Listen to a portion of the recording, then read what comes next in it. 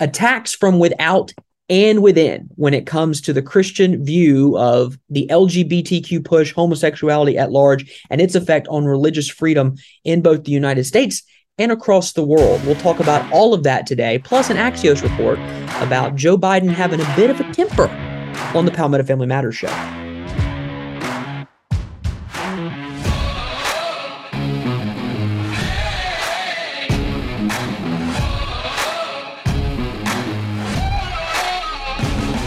And with that, we welcome you in again.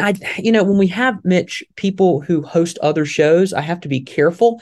Today, we are the second fastest growing and sort of the second strongest conservative talk show in South Carolina. We're joined today by Dr. Tony Beam, who is joining us via Zoom today. So we're glad to have him on. Mitch, tell us a little bit more about what Dr. Beam does and why today we're the second fastest growing. Well, Dr. Beam's reputation precedes him. He needs really no introduction, and he's the most importantly for this podcast today, he's a father, a husband, and a grandfather, but he's also the chairman of our board here at Palmetto Family. He hosts a daily radio show and podcast here on Facebook. If you're watching on Facebook, you can go over to Christian Worldview with Dr. Beam.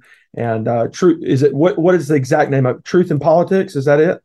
Truth and Politics and Culture. There it is. He's also at North Greenville University. He's also with the Southern Baptist Convention here in the state of South Carolina. He wears many hats. He's also interim pastor at Five Forks. Five Forks Baptist Church over in Centerville. That's correct. Thank you. Let me just jump in. Oh, hey, it's my pleasure. I appreciate the opportunity. It's a pleasure to be on the fastest growing podcast and show in South Carolina. I'm just getting out of the blocks. I've learned how to do all this stuff. I did 22 years of live radio and had a producer who could read my mind after a few years. Yeah, that's right. And so I just walked in, sat down, and did my thing. And now I'm walking into my dining room, sitting down and producing and having to produce content and do the whole thing myself. And so I'm just now getting ready for people to actually listen to me because I think I'm starting to make sense, and I'm somewhat able to bring all the elements together to have a fairly decent show. So it is Truth and Politics and Culture. You can go to, if you want to go to the website, it's drtonybeam.com. That's drtonybeam.com. And you can listen live from 7:30 to 8:30 every morning. YouTube, Facebook is live at that time. Then it's posted to both of those locations. And then you can follow the podcast by going to Spotify or Apple Podcast or wherever you get your podcast. Look for Truth and Politics and Culture and sign up for free, and it will magically come to your smart device every day. We love free. Yeah. I traffic in free a lot. Yeah. I love free. Yeah, me too. I listen to the show. Freedom! There you go. I listen to at least part of the show, if not most of the show, most mornings. And I'm telling you, it's a great show. It's a great pick me up and wake me up every morning. If you're not familiar with the show, we'll put the website in the show notes just down below here, whether you're on Facebook, YouTube, or our website. We'll make sure that you've got the website to go and check out. Truth and Politics and Culture. Absolutely. By the way, as of the time of this recording, it is 11:12 a.m. on Tuesday, July 11th, in the year of our Lord, 2023. The news is always breaking. And of course, we want to remind you that here we don't break the news. We sprain it. We sprain it. And so we're going to get into a little bit of what's going on across the country. Specifically, really quick, let's touch on it now. There was an Axios report that came out yesterday. I cannot repeat some of the things that the Axios report said the president said. They were dashes and stars. Asterisks and all this other stuff. The president apparently has a bit of a temper. And I know that's shocking for you, considering he called a guy fat on the campaign trail. He called a young lady a lying dog-faced pony soldier. He pointed his finger viciously at a man who talked about Second Amendment and yelled at him. So this is shocking, really. So I'll ask both of you in this case. This report from Axios that cites staffers. We'll go to Dr. Beam first. Is this hey, he's really, really not fit to be president look from some of his staffers? They want him out? Or is this an attempt by legacy media to say, you know what? He's not as old and addled as you think he is. In fact, he's so into it that he's yelling at people.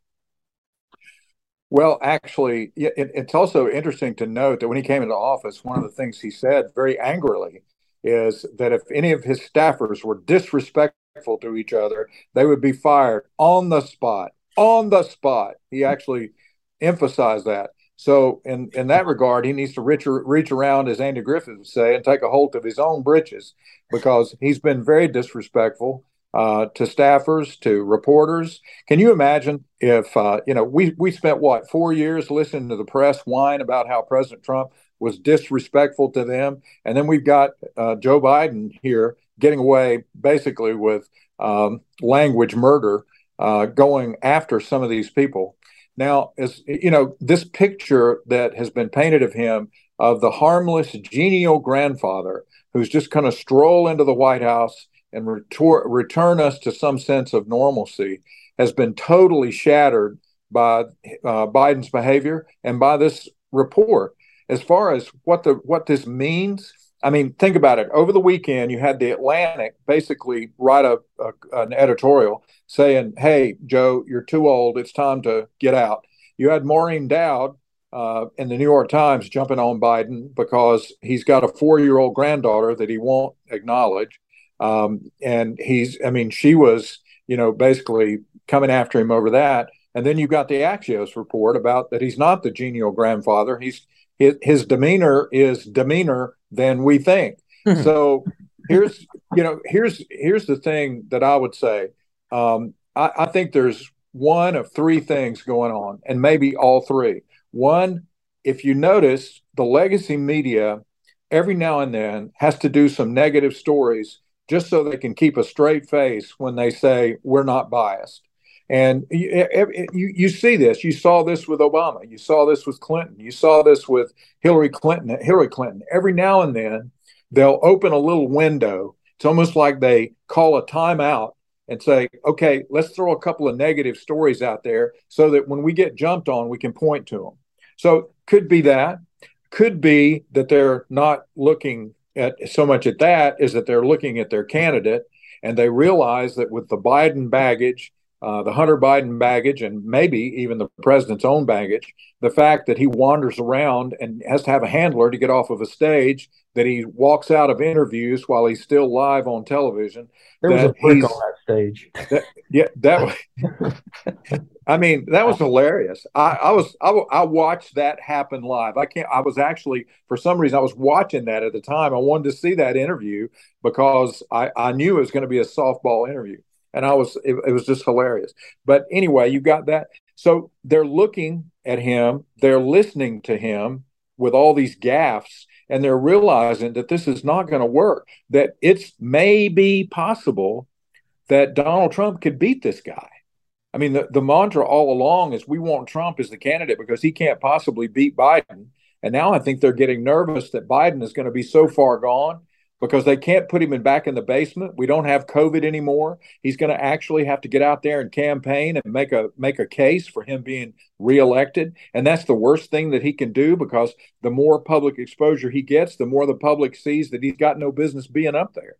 So I think there's a lot at play in all of this. I agree with that. And Dr. Beam touched on this, Mitch. You have a situation now where it's almost like a perfect storm. You've got comments about his conduct in private with his staff, that if you're a staff member of the president, it's an initiation for you to be yelled at and excoriated in the West Wing and in the Oval, which to me, if you'd have written that about a Republican president, that Republican president's next to Nixon, right? You have reports of the simple fact is you're not allowed to mention the 4-year-old granddaughter in Arkansas, which to me, you can't be a benevolent, loving grandfather who likes ice cream if you will not at all mention the fact that your son sired a child and refuses to let that child use the last name of which he's profited off of. I have a problem with this story. And now you have a situation where he has to be helped everywhere. He looks stiff. He looks rigid. We're not piling on it. It's a matter of concern. I think Democrats are seeing that if this is their candidate, they might have a problem, as Dr. Beam just mentioned. Is the party worried at all? Because you do have a fringe candidate running against him in Bobby Kennedy Jr. is the party's not worried, but are they worried for the future? Worried is not what I would say. And let me go back. Dr. Beam, you pointed out a perfect point here. This misnomer of an empath in chief that we were offered post-election in 2020 and 2021. He's being sworn in as this guy who's going to just, get us all together around the rocking chair, read us a bedtime story. I don't trust him to rock in a rocking chair. I don't think any of that's real. I think he's being propped up by his staff. I don't think he's in charge. I think that, and I know this sounds like tinfoil hat kind of stuff, but I don't think he's in charge at all. I think he's rolled into the White House West Wing occasionally to make a speech or to look present or to take some photos. And he's probably around a little bit more, but he doesn't have the final say on anything. I also believe this isn't necessarily the Democratic Party being worried or the legacy media being worried. This is them keeping their options open. We've kind of game planned through this. What happens if this happens? And the ultimate answer is who knows? If we believe this is still up to the electorate, then who knows? Right. And a lot can happen before January when the Democratic presidential primary comes to South Carolina. Right, because and we make another good point. We mentioned Joe Biden having to campaign. If we roll time back to 2019, when Joe Biden was actually actively campaigning for the nomination for president from the Democratic Party. Those moments included dog-faced pony soldier calling, "Hey, look here, fat," and which still cracks me up. I think he said he could do more push-ups than the other guy. I could do more push-ups than you. Listen here, fat. And it's just so good. And it also included. Well, I don't know. Excuse me for interrupting. Did you see him without his shirt on at the beach the other day? That was this guy's an Arnold Schwarzenegger in waiting. I mean, he might actually can do a lot of push-ups as long as somebody has a rope around his chest, pulling him up and then lowering him back to the beach. Long gone are the days of two kings squaring off against one another. But can you imagine Joe Biden arm wrestling any world leader for that matter, let alone like Vladimir Putin or shirtless on a horse? Xi Jinping. Can you imagine the fearless leader? He walks in, arm wrestling. Well, Bobby Kennedy's posting video. Bobby Kennedy Jr. is posting videos of him doing backflips off of boats and doing push-ups to prepare for his campaign because he's young and hip. But when Joe Biden, back to the point, when Joe Biden was campaigning in 2019, trying to win the nomination, and he had all these moments that also included, by the way, not just the two I mentioned, but also the whole hairy leg thing. He was not performing well. He finished, what did he finish? 4th in New Hampshire, 5th in Iowa. My gosh, Pete Buttigieg was beating Joe Biden, and he's not a good candidate. Then he comes to South Carolina, gets the Clyburn bump, wins South Carolina, and then it's not just winning South Carolina. Shortly after the primary here in 2020 for the Democratic Party, shortly after that, COVID gripped the nation, took control, and Joe Biden shuffled off to his basement, not to be seen again in public until the debates. And in that time, he was able to campaign from the basement. No one saw him. Even then, by the way, even campaigning in the basement with no public interaction outside of the screen, we still got the, if you vote for Trump and don't vote for me, you ain't black. So there's still problems there. But he was able to win by not being public facing. We're going to really find out in this run if he's able to do it. And then if he's not, I think Dr. Beam make a great point. It really does open the door for Donald Trump to swoop in, for lack of a better phrase, in 2024 and regain the ground that he lost in 2020. Yeah. He can regain it very easily. Yeah. Now, when we're talking about regaining the ground and we're talking about taking the ground, there are serious concerns I have. By the way, we are not in the month of June. We have escaped and left the hallowed month of Pride in the rearview mirror. Hopefully you, Dr. Beam, I don't know about you, but we fell a little short in our household of giving all of our high holy sacraments in the month of Pride. We didn't go to a Pride parade. So we didn't give our alms. You're not even American. You're not even American if you don't. I know. I hang my head in shame and I put ashes on my forehead and tear at my. Well, I confess I sat out on my deck and looked at a couple of rainbows, but I wasn't thinking about Pride Month when I did that. So that's why he's Dr. Tony Beam. That's about the only homage I paid to Pride Month. So, but the reason I bring that up is because we have two stories we want to get to. The first one here is from the Daily Signal. And there's this UN independent expert on sexual orientation and gender identity. Oh, thank goodness. And he provided an annual report, I'm gendering him, to the Human Rights Council. This is via the Daily Signal. The report addressed the conflicts between religious freedom and the rights of LGBTQ plus people to be, quote, free from violence and discrimination. Now, help me. I have two people who can help me today, which is great. Why is it that in order for the radical sexual revolution to be accepted, my ability to have deeply held religious beliefs gets removed? Why is it that I have to bend the knee to something that just got thought of 5 minutes ago? Well, because your deeply held religious beliefs are one of the main barriers to this ideology becoming dominant in the culture. And here's the thing that's really interesting about it. I mean, the UN is supposed to be about human rights. Nowhere do you find in founding documents, in current documents describing human rights, or at least any that have been around for more than 10 minutes, do you find extolling, I'm trying to come up with the right word here, that the right for people to be transgender or same-sex attracted.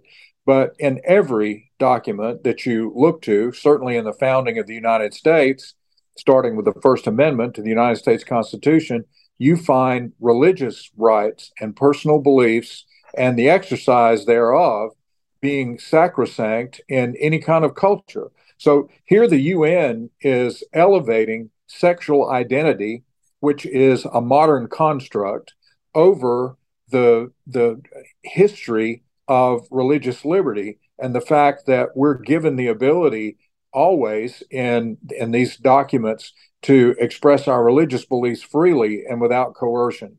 So I think the entire report, this Universal Declaration of Human Rights, says it all. Where do we find the right for sexual identity and transgenderism? Where is that right enshrined in any document that you can name?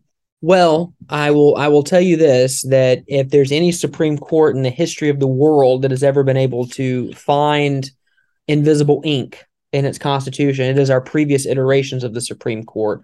Within our Supreme Court in years past has found within the Constitution the right to contraception within marriage, the right to contraception outside of marriage, the right to kill children in the womb, the right of homosexuals to marry one another. Again, none of these things written anywhere in the Constitution. We pull it whole cloth out of the penumbras.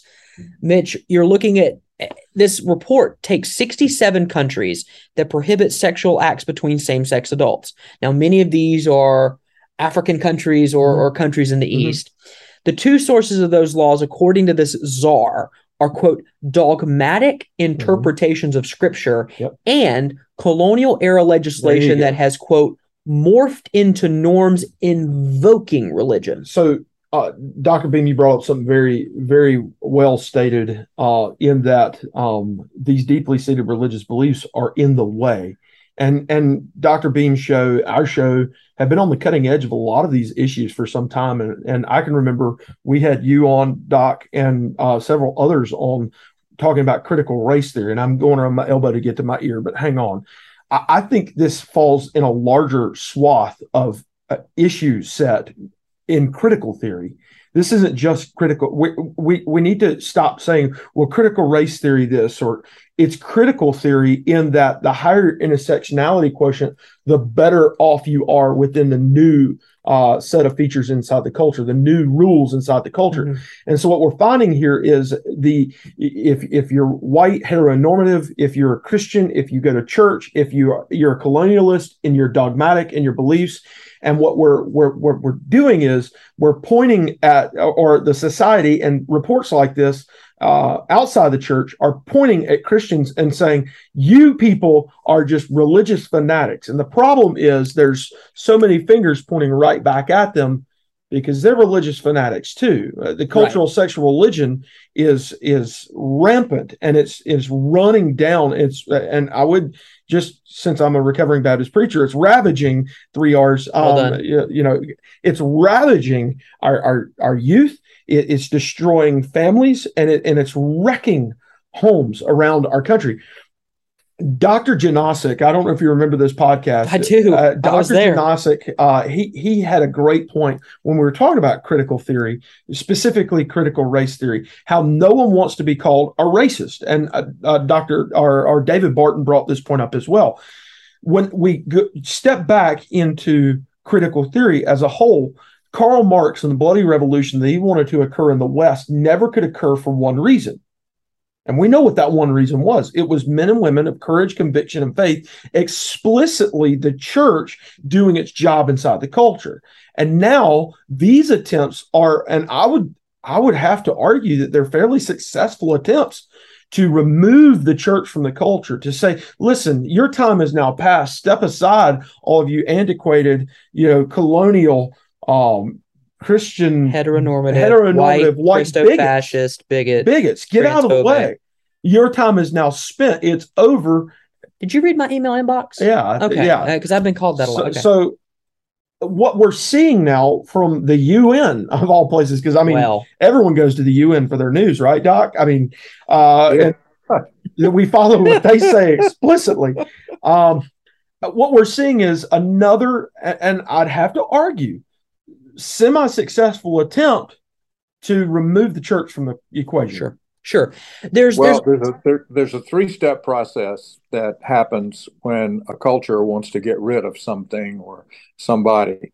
You marginalize, you demonize, and then you criminalize. Mm-hmm. So you push people of faith to the margins, and then you demonize them and blame them for the ills of society.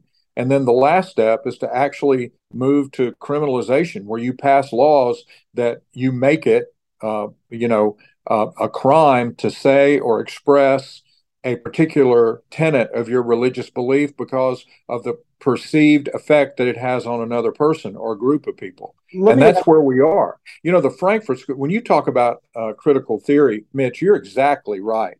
I mean, we really need to stop saying critical race theory as the main topic that we talk about. We need to go back to the foundation of the Frankfurt School from 1939, when they applied Marxism to it. It's the application of Marxism to political liberalism that they believe was not going to be enough to replace the system, to upend for the proletariat, so to speak, to overwhelm the bourgeoisie. It was going to take more than political liberalism. And so this concept of critical theory, which embraces the class struggle of Marxism, is what they've chosen to use. And we see it come into fruition right before our eyes in reports like this from the United Nations. Let me ask you this, and just your opinion and maybe thought exercise. Marginalize, demonize, criminalize. On that 3-part path, if you will, where do you think we are as a society right now? We're at criminalization. Apart from a Supreme Court that has now decided that religious liberty matters, that we actually have court members that are carving out space for Christians to live in a culture that is denied basic reality. And so without that, I have no doubt. I mean, the Obama administration, and it was well on a path to criminalizing Christian behavior and cutting out, for example, aid to Christian schools, basically the same process. And I know people are going to start doing backflips if you dare mention the Nazis. But when you look at Germany in the 1930s, the process against the Jews began with the marginalization, the taking over and closing of their businesses, and then eventually the criminalization, and then the elimination. And hopefully we don't ever get to that in a free society that we're supposed to have here. But we certainly can get to the point where people could be convinced that Christian thought is criminal. Yeah. I think that's very well the case. And again, I think it's important for folks here in South Carolina that you demand of your representatives and your senators to get legislation passed that seeks to outlaw the ability of folks to seek this sort of, they call it gender affirming care. We need to make sure we need to make sure we make consistent strides to protect children. We have laws on the books here, but we need to continue to do what we can to make sure this insidiousness doesn't and Dr. happen here. Beam's been a part of this with the South Carolina Baptist Convention, and then our partners at ADF, along with our friends and kind of the mothership with Family Policy Alliance in Colorado Springs. We've been focusing on this, and of course, Catholic Diocese of Charleston. We've been focusing on this idea of help and not harm, and the mutilation of children as young as 4 years old, either chemically or even physically. Right. How ridiculous and absurd is this? And you're right, Doc. I think we're right at the point of if the wrong person hears me say this on this show, I could be held criminally responsible for even saying that's ridiculous. Well, you would in California and in Michigan.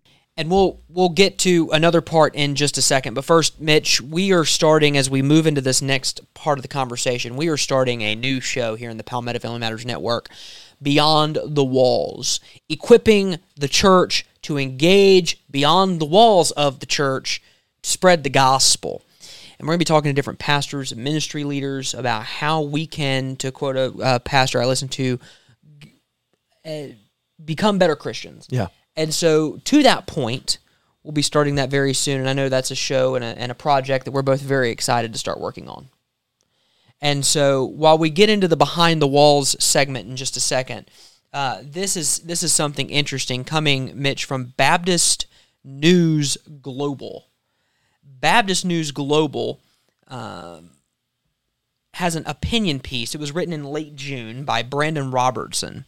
And Brandon Robertson, if you don't know who Brandon Robertson is, he is an LGBTQ plus theologian, if you will, an advocate for the LGBT community. And we want to thank Dr. Beam for joining us for the first half of our show. Again, we'll have his show link in our news section or in our show notes. You can go back and listen to his show from today and from previous episodes, of course, and make sure you get plugged in what he's doing up in the upstate. This is an opinion piece from Brandon Robertson. For far too long, the LGBTQ community has conceded Christianity to traditionalists and conservatives. That's right, traditionalists, allowing them to perpetuate the narrative. We're antiquated bigots. That the Bible is clearly anti-LGBTQ and that being queer is a sin. No, being homosexual is a sin. Yeah. Do you see already the word splice here? But the truth is that most of the world's biblical scholars have long agreed that the traditional interpretations of a few obscure biblical texts. Now, see, here's my problem I have with this immediately. Whose authority are we trusting? Are we trusting the biblical scholars, or are we trusting the inspired word of God in what it says? I remember went to Bible school. Went to Bible college. Then I'm so sorry. Yeah, I know. And then I continued on in education through Christian universities and seminary. And I remember several times professors, pastors, theologians would say something, and it always kind of confused me. But the more and more I've thought about it, the more it rings true. They would often say, if someone or a group of people come up with some new idea or something that directly flies in the face of the church heritage or history. Now, I'm not saying that church heritage and history should trump the Bible. Of course not. At all. And there have been, church issues in the past that have been wrong. But when someone comes up with something new or revolutionary or out of the box, your heresy meter should go off. And I'd never heard, and I'm thankful for one of our listeners for sending us this article. I'd never heard of Brandon Robertson. His parents couldn't even spell his name right.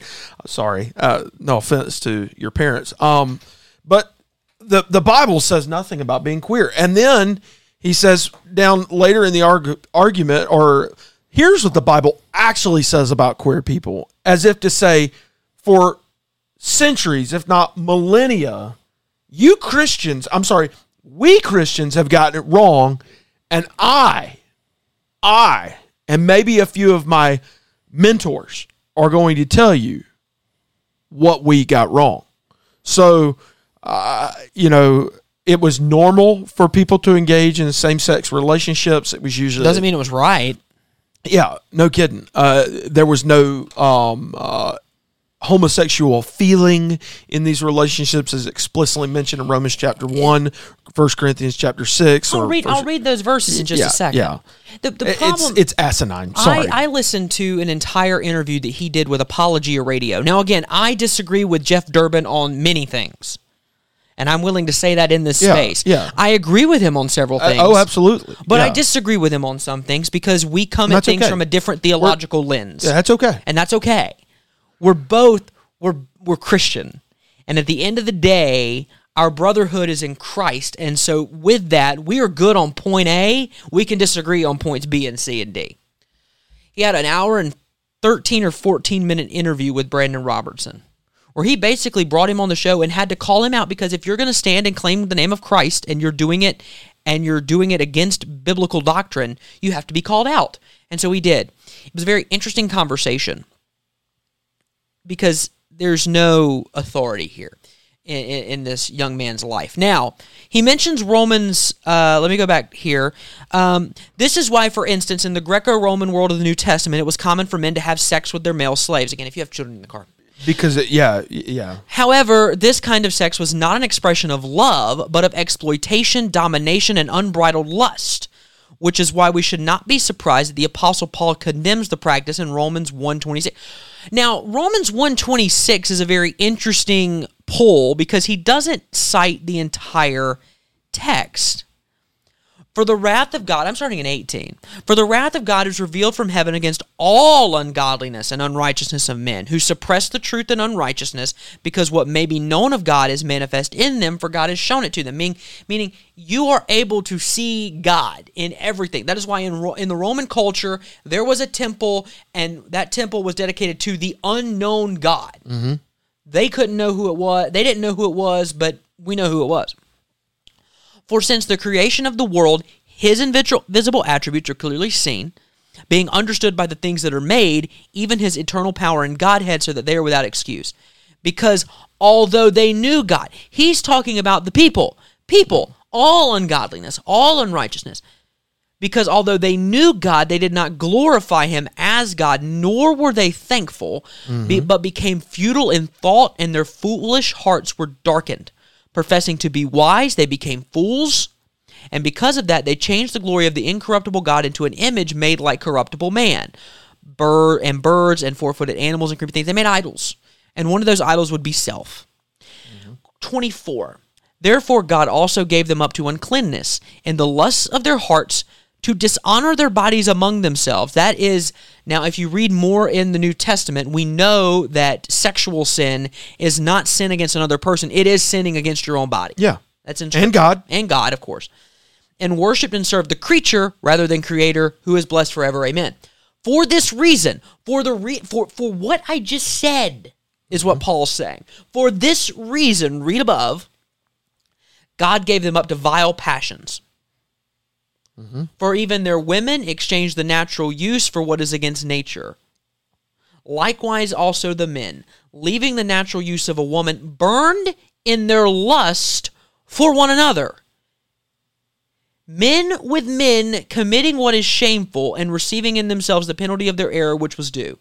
That is not coercive, exploitive sex with a man and his slave. That is burning with lust. Which is wrong. Which is wrong in a heterosexual manner, across let alone the board. a homosexual manner. Yeah. Now, he also quotes 1 Corinthians 6, 9, and 10. Do you not know, this is Paul writing to the church in Corinth, do you not know that the unrighteous will not inherit the kingdom of God? Do not be deceived. Now, again, we're talking about the church in Corinth. We're talking about the Greco-Roman world. He's right in this. The number of false gods was plentiful. There were specific temples where nothing happened in that temple but fornication. Again, children in the car, earmuffs, and massive, Diana. yeah, The and temple massive at Ephesus. orgies as worship. That happened. Yeah.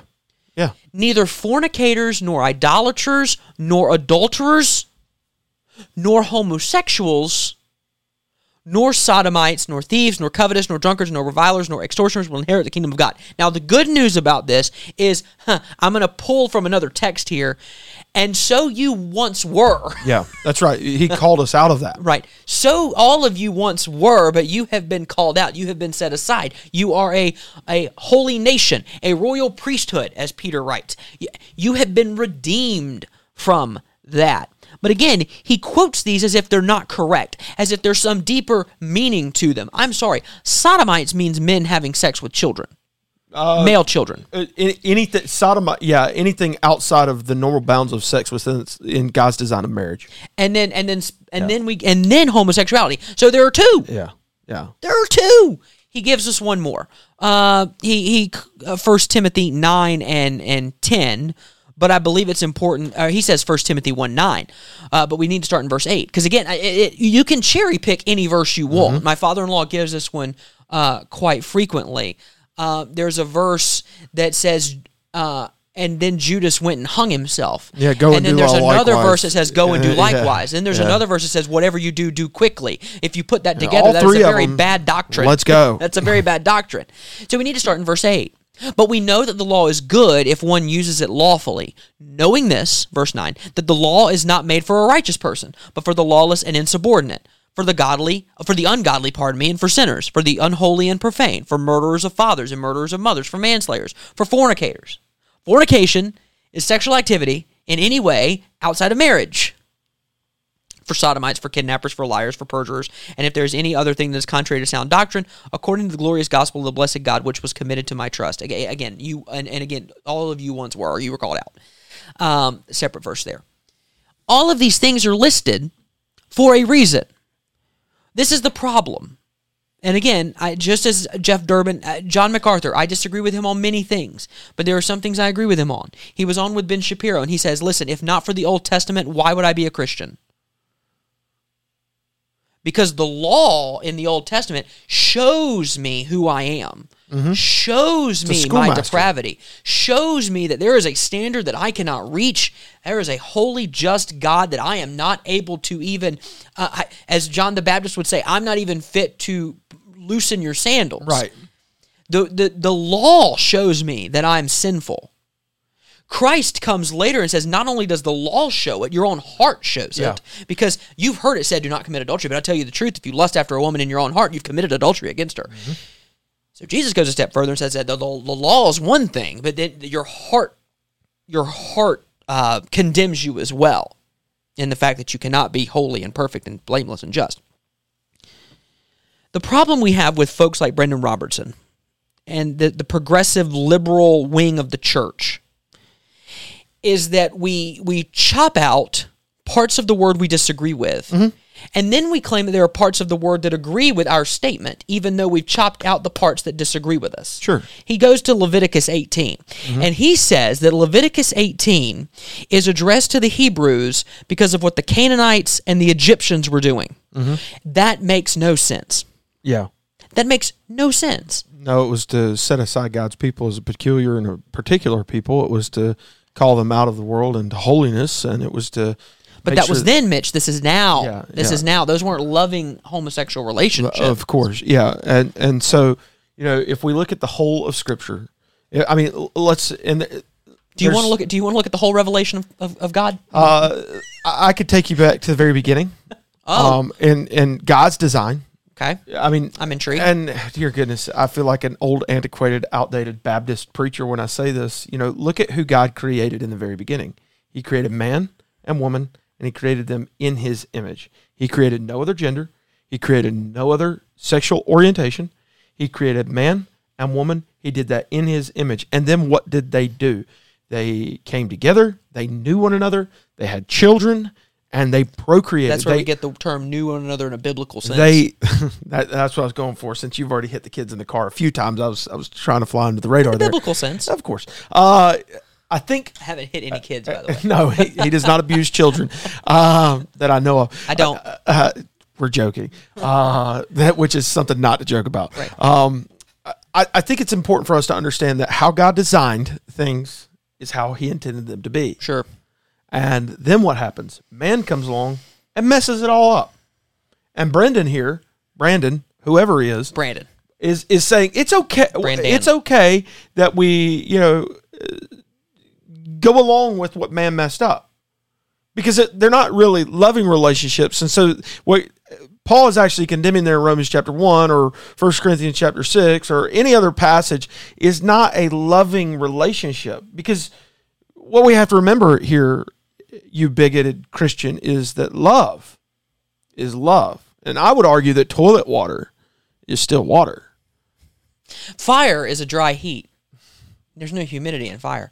He goes on, I love this conversation that we're beginning to have, that the Bible, or there are religions that deify, that locate and allow for more than two genders. And he quotes here that even the Talmud, and I'm not well versed in the Talmud. I'll reach out to Ben Shapiro's people, see if we can get him on.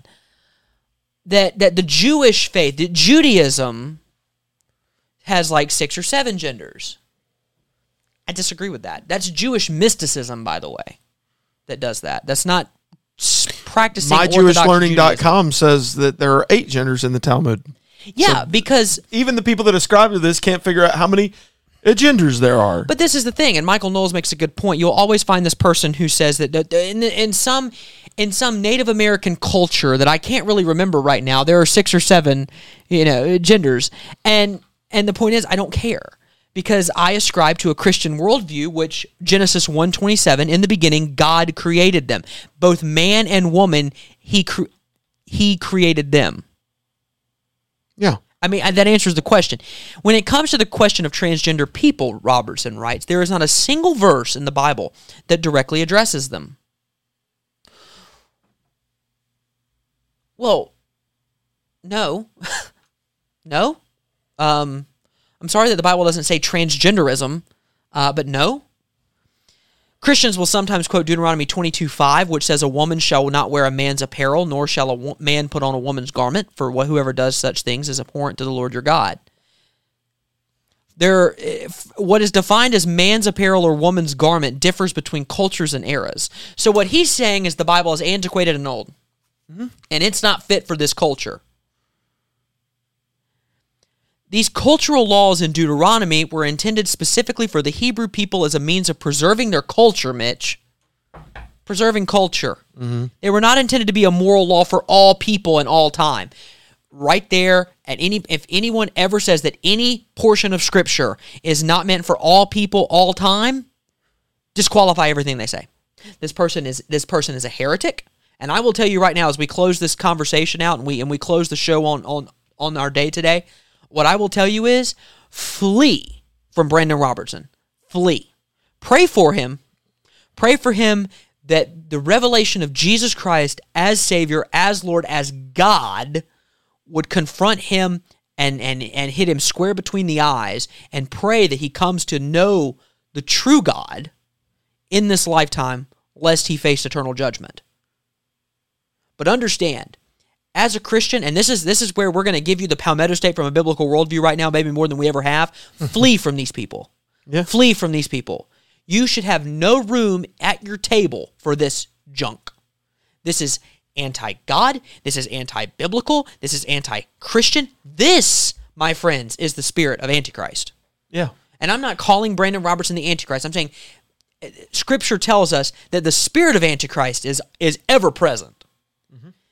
This is not biblical. And I'm not telling you that you have to hate people. And I agree with him in this statement. In this statement he makes, the Bible is stunningly clear on one thing. He says that loving your neighbor is the highest and most important command. That's not true. No, the first commandment is love God with everything inside of you. But you can't do that. But you can't do that if you don't follow God, and that's the point. He doesn't. So the first, Christ says, you have heard it said, love the Lord your God with all your heart, mind, and strength. And the second is like unto it, love your neighbor as yourself. On these two commands, love God, love people, hang all the law and the prophets. But when you love God, you love His Word. Mm-hmm. And when you love His Word, when you love the truth, you want more of it. Mm-hmm. It's an insatiable desire. The whole thing of if you follow Him, He'll give you the desires of your heart. That doesn't mean you can stick a Corvette on your fridge and name it and claim it, and He's going to give you. I'm loving the Lord. He's going to no. If you love the Lord, the desire of your heart will be what He wants. What He wants, and the Lord ultimately. But loving people is a good point too. Yeah. And I think that we can disagree with the ideology. Yeah. And still love the people. Now, I won't go into the hate the sinner, hate the sin, love the sinner.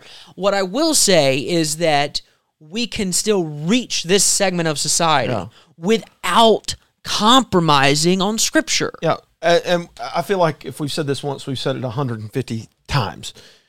Love and truth are married together. They are inseparable. Truth and grace go together. So when we speak the truth, we do it in grace. If we speak in grace, we must speak the truth. Right. They are inseparable. Right. But if you've got this idea that if I somehow skimp on the truth, then people will like me, I think your loyalties and your passions are in the wrong place. Agreed. Matthew chapter 5 tells me that, and other passages in which Jesus speaks directly to his followers, say that the world's going to hate you if you follow him. Matthew chapter 7, Luke chapter 9, for example, take up your what? Your cross. Cross and follow me. That means persecution. Take up your execution device. Of death. Yeah, and follow me. We need to put our flesh and the worldly desire to be liked to death. And does that mean that we're angry, mean, hateful? No. It means that we are walking in the Spirit, trusting in Jesus, and following the truth of God's Word, and unashamed to speak truth into the culture. And I think if the church and people of courage, conviction, and faith won't do it, then we're in trouble. We are in deep trouble as a nation. We're already in that, and I'm afraid that it's because the church hasn't spoken up. So, how do we fix that? You speak. Speak in truth, speak in love. Speak the truth, whether people like it or not. And speaking of truth, as we wrap up, I want to remind you that if you want to learn more about what we do at Palmetto Family, visit palmettofamily.org. Sign up for our email newsletter. You can also listen to every podcast there. If you want to follow us on social media, I encourage you to do that. Facebook, Twitter, Instagram. We're not on Threads because I don't want Meta having all of my information. We'd lose our Instagram account. So I don't want to be blocked. Actually, maybe I do.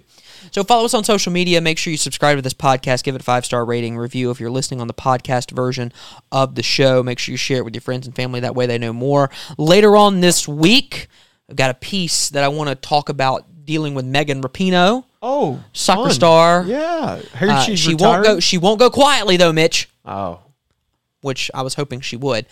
She's not going to go quietly. Her and her wife, Sue Bird, they're going to let you know what's going on. Sue Bird, the WNBA star, they're engaged. Yeah. So they're not married yet? They're not married yet. Doesn't really. Well, they'll never be. And so also want to talk about Sound of Freedom. Sound of Freedom, the movie with Jim Caviezel, has netted like $18 million in the box office. It outperformed Indiana Jones and Harrison Ford, the 80-year-old doing stunts. And so we're going to talk about Sound of Freedom, and we're going to talk about the media reaction to Sound of Freedom. Sound of Freedom is a movie about a true story of human trafficking. It's a mixed reaction, however. Well, it's a QAnon film, apparently. Oh, that's right. It's QAnon. I don't know what QAnon is. Do you know what QAnon is? I don't know what QAnon is. They're conspiracies. These aren't real. This is real. This is really happening. Human trafficking is happening. This isn't real life. Human trafficking is just a figment of people who are dads who want to be superheroes. Yeah, and those who are, a little paranoid. Real quick. It's real. I feel like turning into Alex Jones all of a sudden. It's real. We need to turn the frog skate. We need to leave. We need to get done. Okay. But can I just say this? There is a concern I have when the media is looking you in the face and looking at you and saying this movie about a true story is a right-wing conspiracy theory and you shouldn't listen to it because it's not real. Really? Phoning Joseph Goebbels? Really? It's all the time we have as we end the show. Really? This is all the time we have. We're so glad you joined us. Thank you again to Dr. Tony Beam for joining us. If you want more information on truth, politics, and culture with Dr. Tony Beam, make sure you listen to him every weekday morning, 7:30 to 8:30, and then you can listen to us in the afternoon. What a good balance. Wow. What a good balance to have two shows like ours, the first and second fastest growing. You can determine which is which. For now, we defer. We'll receive the second half kick. For now, Mitch Prosser to my left, our entire staff at Palmetto Family Position to my left, not left ideologically, and our entire staff at Palmetto, probably, at Palmetto Family, we thank you so much for joining us here on the fastest growing and strongest conservative talk show in the state of South Carolina. Enjoy the All-Star game tonight, the Palmetto Family Show.